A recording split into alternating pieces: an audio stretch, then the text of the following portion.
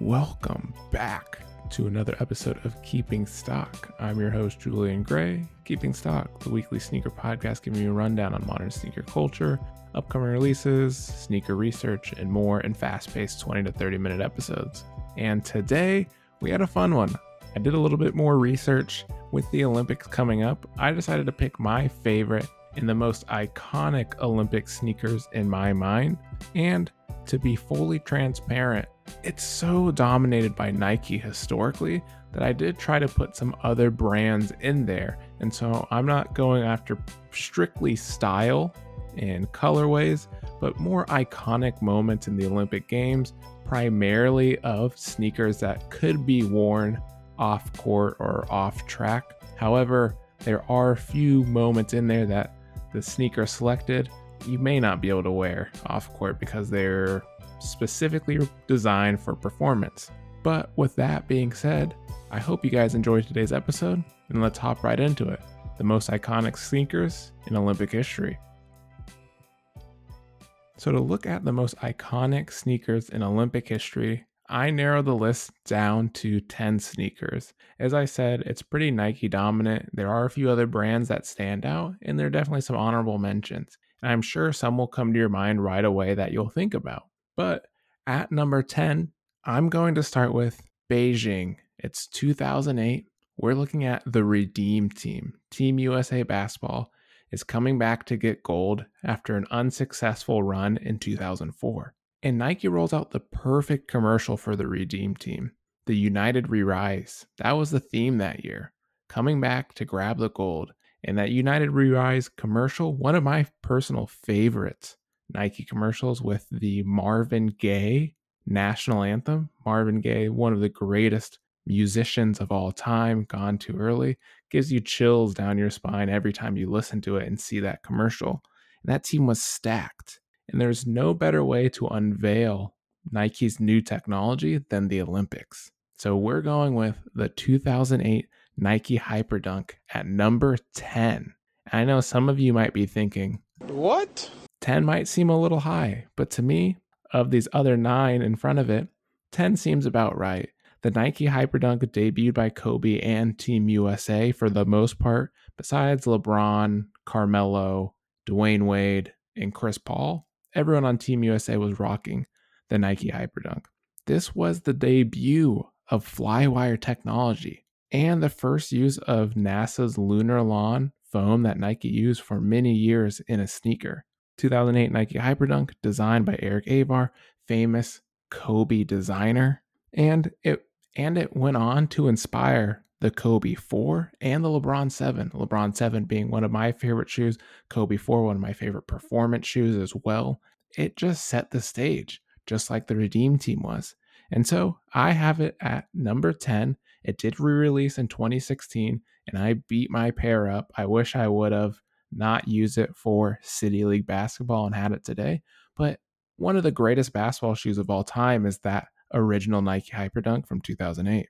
And the hits of 3M throughout that Hyperdunk were phenomenal. Great touches, great colorway. All the little details as you got up close, it shimmered in the sun. And that 2008 team absolutely bullied the rest of the competition. Now, number 9. We're going way back. And I found this very interesting that this shoe debuted in Berlin of 1936, coming up just shy of 100 years at this point in time. That is the white Chuck Taylor High. And you may be asking, why number 9? It's an iconic silhouette that's lasted the test of time longer than any other brand. But more specifically, this was the introduction of one of their most popular colorways, that white high top colorway. And it was the first Olympic basketball game. You want to know how much things have changed since then, even though that shoe is still one of the top 10 selling shoes throughout the United States and potentially the world? That first Olympic game in 1936 in Berlin was on an outdoor court. It was soaked in rain. It was muddy for a professional basketball game at the time. And sure, that's the old argument. They were just milkmen or whatever, but it's the first Olympic basketball game. And to see how far it's progressed from outdoor to indoor is crazy. Further, when that white Chuck Taylor was debuted, that final score of that first game between USA and Canada was 19-8 with the USA winning. I'll repeat that again. 19-8 was that final score. Crazy to think that when Chuck Taylor and that white high top stepped into the Olympics, the evolution of sneakers and basketball ahead of it. And this is one of the foundational sneakers that changed the game of basketball and added that performance. So, number 9, the white Chuck Taylor at the Berlin 1936 Olympic Games. Now, number 8, as we head to the East Coast of the United States of America, it's 1996. And I think you might have a guess of which silhouette this is. This is the Nike Air More Uptempo. Could have put it higher, could have put it lower. I think at number 8, this is the perfect spot. A lot of people forget still how dominant the 1996 team was, because 1992, the Dream Team, is one, if not the most talked about Olympic team, alongside the 2008 Redeem Team. So the 1996 Atlanta Games and that USA basketball team sometimes gets put under the radar, right? Scottie Pippen was there, Shaq, Penny Hardaway, and Pippen had been wearing the Nike Air More Uptempo throughout that 1995-96 year of the NBA. But you have to remember, when Pippen is wearing this in 1996, it's during the Bulls' most infamous playoff run, the year that they go 72-10.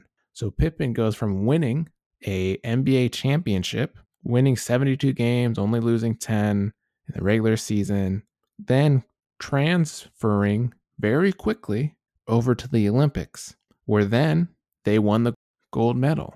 That made Scottie Pippen the first player to win the gold and the NBA championship in the same year.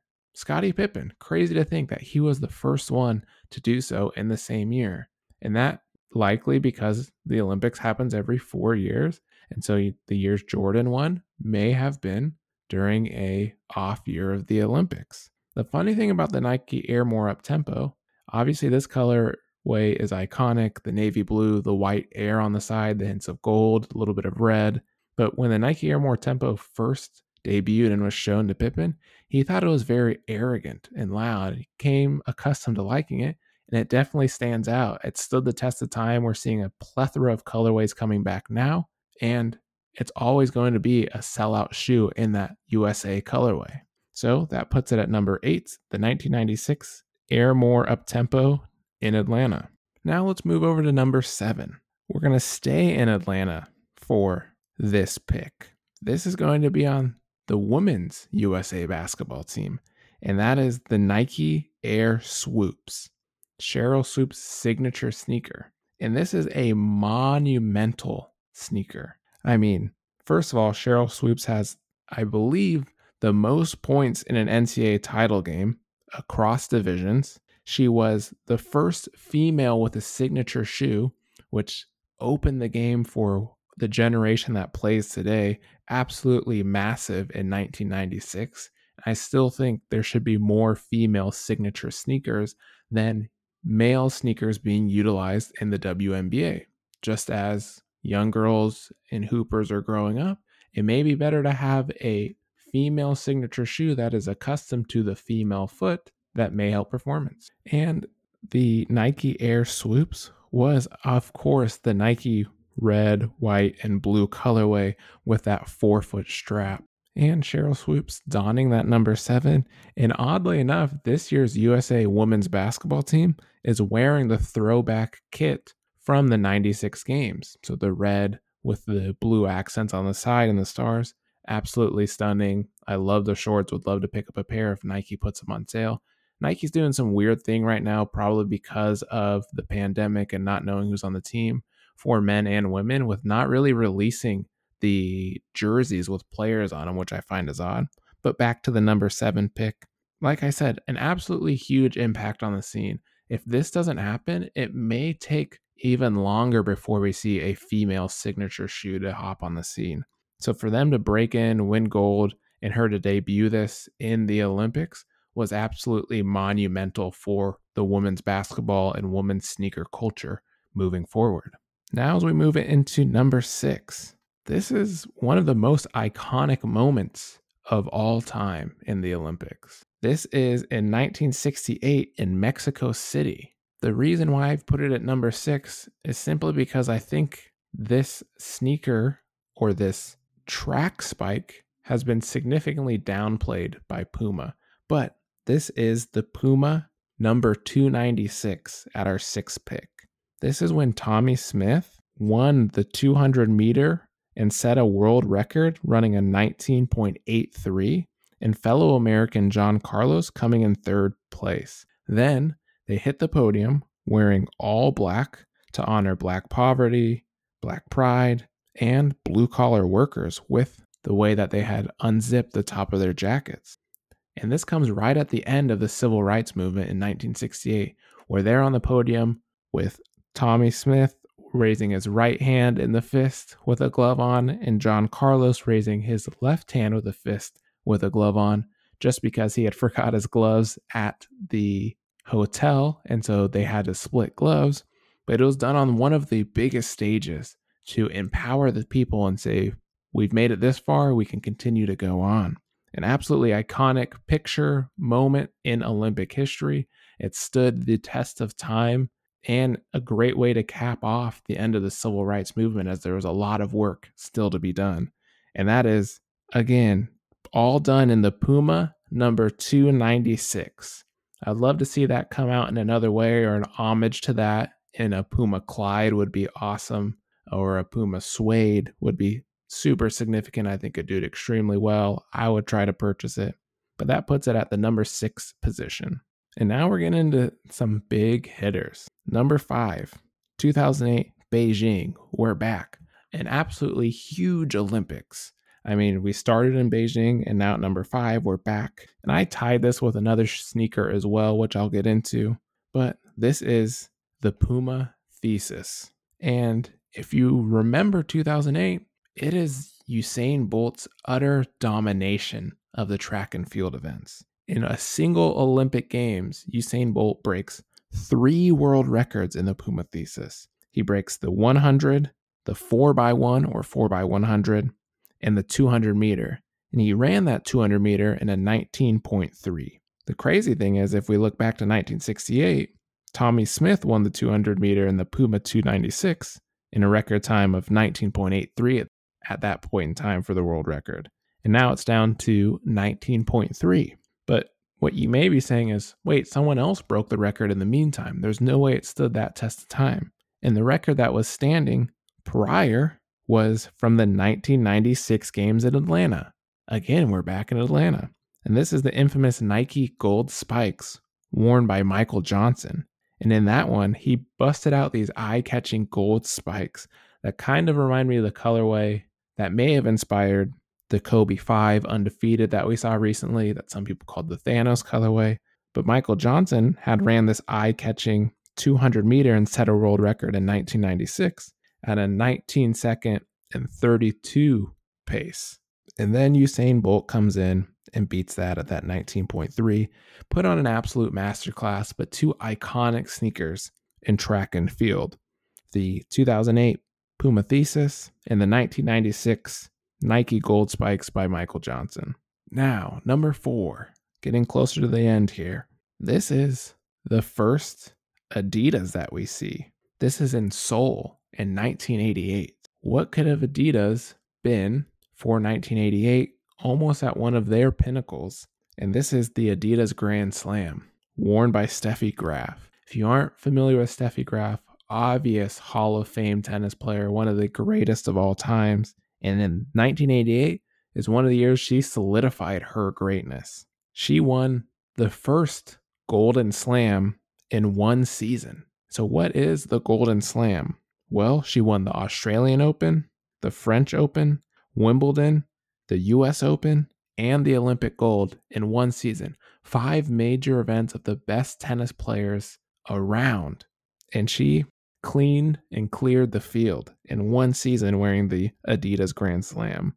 And the interesting thing about the Grand Slam is that it used a peg cushioning system.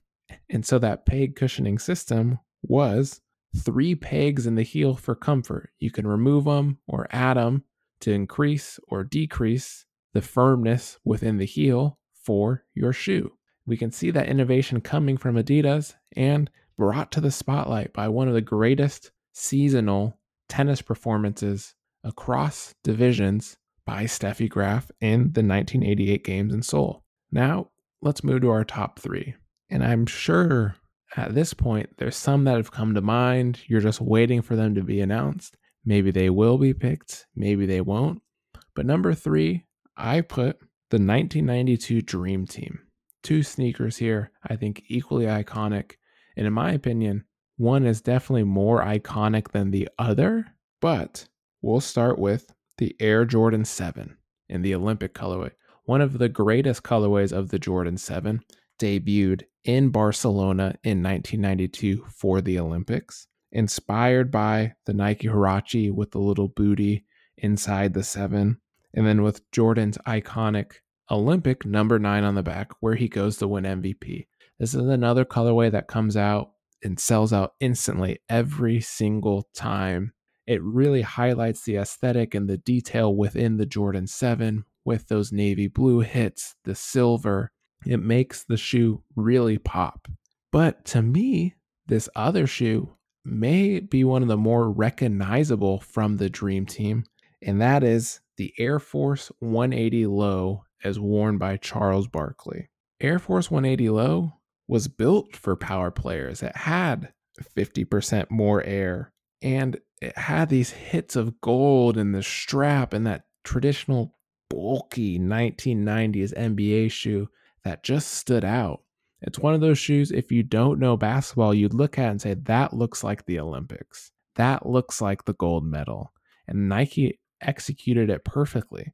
Though Jordan was the MVP of the 1992 Olympics in Barcelona, Charles Barkley was the leading scorer. They all got their shine. The shoes were off the chain.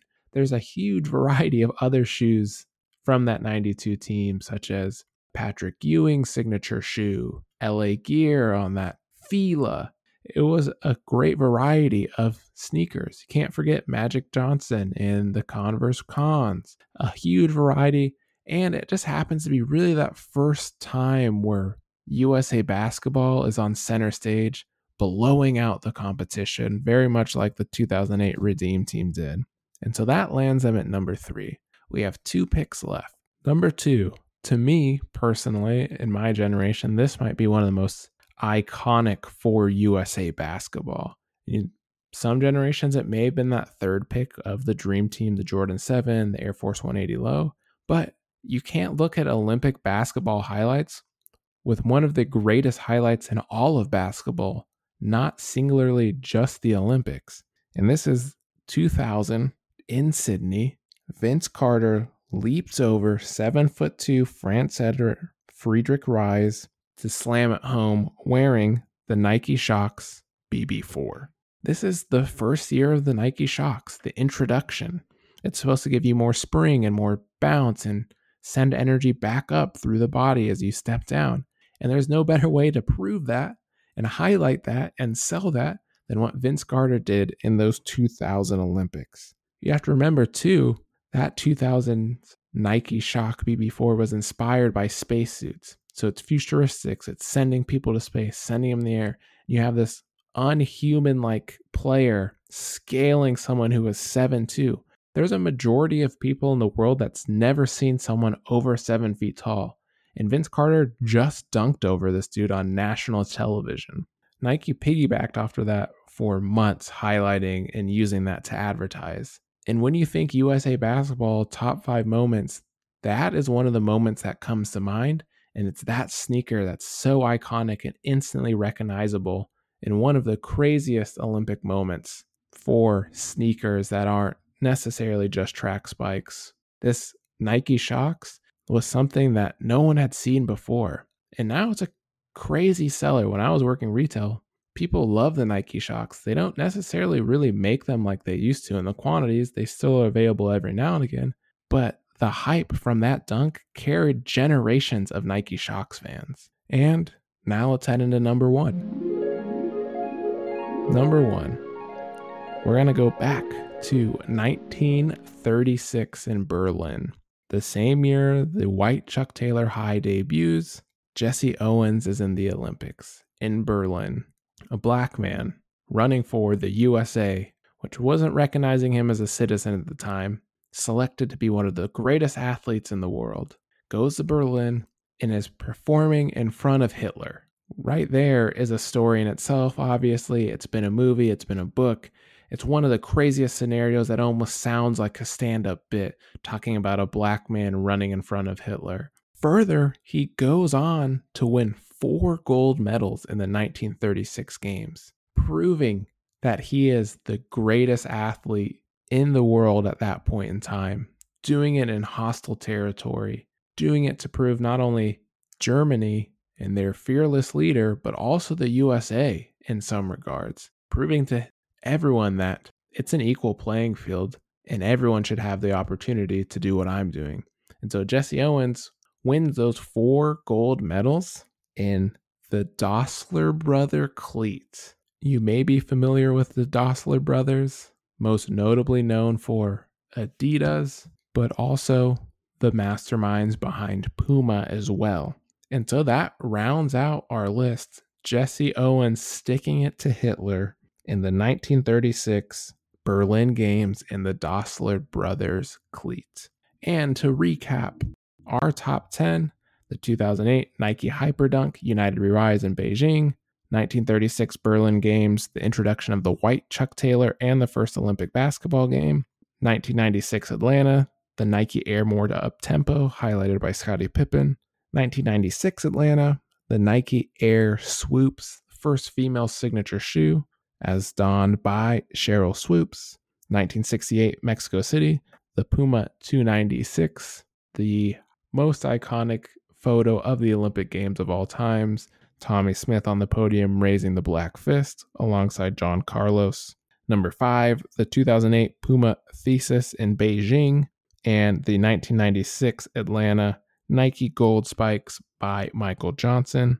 Number 4, the 1988 Seoul Games, the Adidas Grand Slam, where Steffi Graf becomes the first to win the Golden Slam. Number 3, the 1992 Dream Team in Barcelona, the Air Jordan 7, the Charles Barkley Air Force 180 Low. Number 2, 2000 in Sydney, the Nike Shox BB4, highlighted by Vince Carter soaring over a 7-2 center. And number 1, Jesse Owens in the 1936 Berlin Games, wearing the Dossler brothers cleat. I'd love to hear what I left off the list or what you would put or change on this list. Maybe it's the Nike Flyknit trainers or the neon Nike Freeze from the 2012 and 2016 games, the Michael Phelps and the dominance of the USA gymnast team, the KD4 USA. Maybe it's another track cleat. Love to hear what you have to say. Go ahead and shoot me a tweet or a message over on Twitter. That's going to be at Julian the Gray. I hope you guys enjoyed this portion. We're going to take a quick break, go over some cool content, and then hop into upcoming releases. So this past week has been packed full. So much so that Crocs announced that their profits have grown to $319 million. Crocs, one of the memes for the past 10 years of sneakers and footwear. But that's no small number. That growth is up 5 times from their $57 million in profit last year. So last year, $57 million in profit. This year, $319 million. Absolutely crushing the industry right now. And simply the reason is their accessibility and the ease of use. I've personally never owned Crocs, but I can imagine as everyone is working from home, even as someone who's enjoys wearing sneakers and finding unique colorways and a way to express yourself, you weren't wearing sneakers as often as you were in previous years. You're putting on some slides, going to the mailbox, ordering DoorDash, picking up to go, whatever it was. And Crocs excelled at that. Slip it on and off, breathable, lightweight, don't have to worry about getting dirty or scuffed, very inexpensive. And they also hit that sneaker market with various collabs with Post Malone and Bieber and so on and so forth. So Crocs is crushing it. continue to see them crushing it for a little while. Not personally for me, but it is arguably the hottest shoe in the industry at this point in time. Then Nike and Adidas announced that their supplier in Vietnam had to close due to COVID. The implications for this are still yet to be known, as Nike may be able to pivot materials from that supplier to other manufacturers, same with Adidas, but Vietnam is the majority of where Nike footwear is being developed. As we talked about how fakes were produced in another episode, I can link that down below if you're interested to hear the story of how fakes are made and how they're transported and how they get busted. But it's all in Vietnam, and Nike makes 82% of their footwear in Vietnam. So this could be a very big problem for footwear inventory in the next 6 to 10 months, as they're planning very far ahead. You may see more fakes hit the market as they know the designs, and Nike is pushing back and delaying those footwear. But we'll see how Nike and Adidas act and how they pivot and how they respond to this obstacle that maybe they have been prepared for since the events of last year. And then congratulations to the Milwaukee Bucks for winning in 6. Great for Giannis. Incredible story. As much as people poke fun at him for not being able to shoot, I've always enjoyed his game, his passion. He's been very exciting. But to me, the most exciting thing about this Bucks championship was seeing Brandon Jennings get the credit he deserves. One of my all-time favorite players. If you didn't get to see Brandon Jennings in this prime, go check out his highlights. Go check out the double nickel. He's the one who essentially helped bring spotlight back to Milwaukee after a long drought. Michael Redd also deserves recognition. He got time in the parade along with Jennings. But Under Armour, if you're listening, bring back the bloodline. Bring back some of the double nickel colorways for that Jennings line. You got a fan here and a purchaser, and I'm sure you've got many more who love that introduction to Under Armour basketball that Brandon Jennings did while in Milwaukee. And I hope Nike does a sick 10-second ad for Giannis. The championship ad, poking fun at all of those, counting down his free throws, counting the 10 seconds like the Suns did, doing something with that story, essentially proving to them that in 10 seconds, a lot more can happen than just a free throw. And in those 10 seconds, Giannis now has a block, a game-winning lob, and his first championship in a small to mid-market team. But that's all the cool content this week. Let's get into some of the upcoming releases. These are the new Jordans. That's it, huh? So we will be looking at releases from Sunday, July 25th to Saturday, July 31st. Once again, the end of the month is always shaky for sneaker releases. It's kind of hit or miss. But what we do see coming out, starting with the Nike Dunk High Women's Black and White, coming out on July 27th for $110. Very similar to the low dunk that we saw earlier this year that people were calling the Panda. That comes out on the 27th for women. Then we will also see the Nike Retro GTS 97 Matte Aluminum, the Nike Air Tune Max Smoke Gray. This looks like it would be a Skepta collab. The July 27th Nike Air Tune Max does. Then on the 28th, we get the Puma Mirage Sport Remix Pack in Puma Black, and then in the Nimbus Cloud on the 28th. Further seeing another Nike Dunk, the Undercover Nike Dunk High with UBA. This is a red and black with a splattered midsole and white laces. Again, the Dunk High, Dunk Trend's continuing to crush it this year. We'll see how these Dunk Highs do with 2 releases back to back, but one of them being a collab, I see them selling out. Then we see the Jordan 1 Fragment and Travis Scott colorway. You know, I personally am not a huge fan for it, but I'm going to try, and I don't normally resell shoes, but the hype on this is absolutely ridiculous, and it may help put a down payment on a car or add to a down payment on a home for what these prices are looking like. It's overall just a very lazy collab, in my opinion. Not much effort, just slap some color on it. After the first original colorway, the Mocha being so revolutionary and doing what it did to the Jordan 1, very similar to what Off-White had done. Those come out reportedly on the 29th for $200. Then we also see on the 30th, the Nike Dunk Low and Women's Purple Pulse, the Ambush Nike Dunk High Flash Lime. That is a bright shoe. It's $180. It reminds me of when University of Oregon used to go neon with their uniforms. It is very bright and very loud, very modern streetwear look, and I'm sure some people will pull off some interesting outfits with that. Kind of reminds me of what the Billie Eilish Air Jordan 1 KO is going to look like.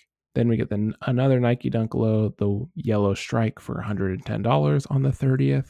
We also see the Sacai Nike Blazer Low and Iron Gray, which they're really starting to just overproduce these, and it's kind of lost this aesthetic this time around, as one, Nike's already copied it, and two, we've seen it in so many iterations that it just doesn't look to me as fresh and unique as the other and first colorways did.